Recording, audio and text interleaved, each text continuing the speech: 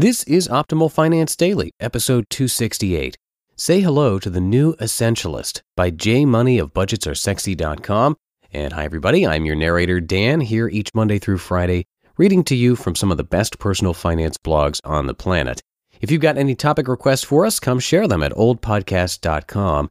And before we get to today's post, if you are listening through the podcast app on an iPhone or iPad or on iTunes on a computer, you might have seen that this show has reached the top 20 of the business category in podcasts, and we're really happy to see that and so thankful to all of you for subscribing and coming back to listen. It means a lot to us, and it would be amazing if we could creep into the top 10, and all that requires is more subscribers. So if you are enjoying this show, if you can show someone else, tell someone else about it, a friend, family member, coworker, someone random on the street, really anybody. And if you could show them how to subscribe and listen to the show, we would be super grateful, and that would help us move up the charts. Showing them how to listen on their smartphone is the easiest way, but you can also text or email them a link to oldpodcast.com/listen. That's oldpodcast.com/listen. We've got a page set up there showing how to listen. So again, it would really mean a lot to us, and it would be really exciting to see this show get into the top 10 in the podcast rankings.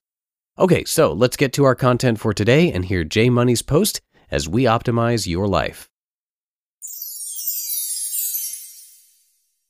Say hello to the new Essentialist by J Money of BudgetsAreSexy.com. So a friend sent me a book the other day after reading my story on going all in on myself, and I seriously think it's about to change my life. I haven't read a book cover to cover in over 5 years now. Is that bad? And I'm a little over halfway through it already after day 3. It's so good, and it's not even about money. It's called Essentialism, The Disciplined Pursuit of Less by Greg McKeown, and it's about taking control of your life and what you care about and what you don't, and helping you find a much better way to manage everything that's important to you, like your jobs and passions, family, projects, dreams, etc. Quote, "It is a systematic discipline for discerning what is absolutely essential, then eliminating everything that is not, so we can make the highest possible contribution toward the things that really matter." End quote. It is deep and about life's greatest challenges, but it's also highly readable and enjoyable at the same time, which is good because this kind of subject matter tends to put you to sleep, and fast. And while I did say it's not a book about money, oddly enough, the first few chapters were littered with financial takeaways, and so of course another great reason for me to share this with you today. I even went old school and grabbed my highlighter and sticky notes. You'd be proud of me, Helene.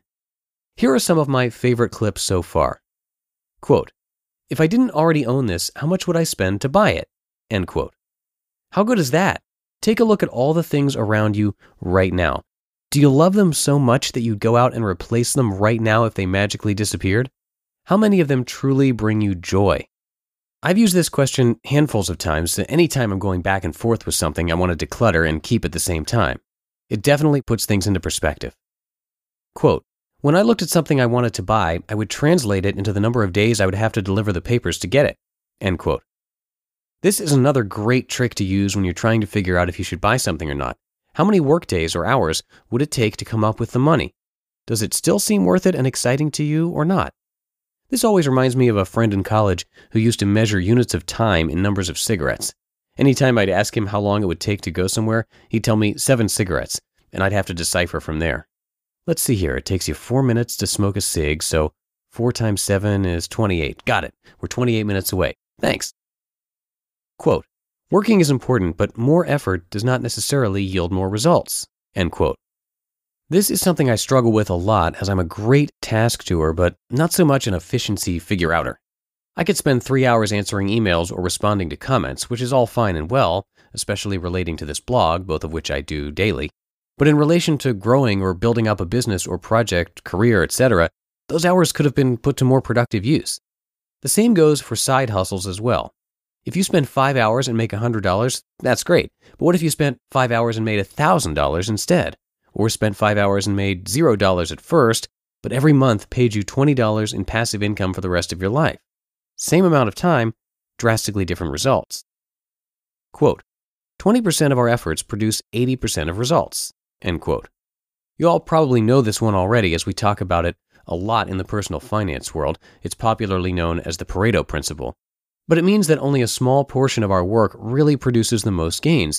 And it's why you'll often hear that it's more important to focus on your housing or cars or loans when shaving expenses, because Those will give you much more bang for your time when focused on than, say, making lunch at home. Both are great and will save you money, but one will produce much bigger results than the other. You'll also find this in business with finding your core clients that pay you the most, or the opposite where you're finding the clients that take up 80% of your time but only give you 20% of your business. The principle can be applied all over. I'm even using it right now in writing this blog post. I could spend another hour cleaning it up and editing it to be better, but it's already 80% good, and the extra hour won't make that drastic of a difference. Or maybe you're done putting up with my grammar? There was even a passage on our community's hero, Warren Buffett. Quote, Warren decided early in his career it would be impossible for him to make hundreds of right investment decisions, so he decided that he would invest only in the businesses that he was absolutely sure of and then bet heavily on them. He owes 90% of his wealth to just 10 investments. End quote. 10 investments? That's crazy. Can you imagine focusing like that in your career, life, or finances? I guess I kind of am myself, having all my retirement money in just one index fund, VTSAX, and all my banking accounts under one roof, USAA. Why go anywhere else when, to me, they're the best? But I've always filed it under minimalism rather than essentialism, though they kind of go hand in hand, don't they? In fact, here's a great last line to leave you with today. Quote, Essentialism isn't about getting more done in less time. It's about getting only the right things done. End quote. It's minimalism merged with efficiency, merged with importance, merged with straight up awesome. And I hope you'll do yourself a favor and pick up a copy if you're having a hard time keeping up with everything too. You can find it at Amazon for $8.06 or check it out at your library for free. If I find any more financial correlations in the second half of the book, I'll come back and share those next. You just listened to the post titled Say Hello to the New Essentialist by J Money of BudgetsAreSexy.com. And one last time, it would be absolutely fantastic if you could help spread the word about this podcast. You can show someone right on their phone how to listen, and that is the most effective way to do it. Or you can direct them to oldpodcast.com/listen. We have a page set up there explaining how, for those who are new to podcasts. And we would be very grateful for this. And who knows, maybe we can get into the top 10 of business podcasts in the iTunes charts. And that's it for today. Thanks so much for being here and listening. I will see you in the Thursday show tomorrow, where your optimal life awaits.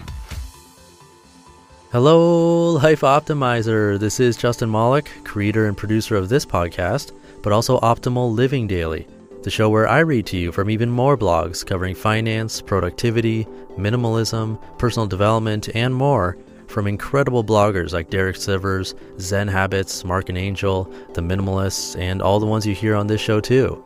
So if you enjoyed today's episode and like taking amazing blogs on the go, come on over to Optimal Living Daily and subscribe to that one too. And together, we'll start optimizing your life. You've been listening to Optimal Finance Daily. Be sure to hit the subscribe button to stay up to date on each new episode and head to oldpodcast.com. That's oldpodcast.com for a free gift as well as more actionable tips and resources to help you maximize your potential. Thanks for joining us, and remember, your optimal life awaits.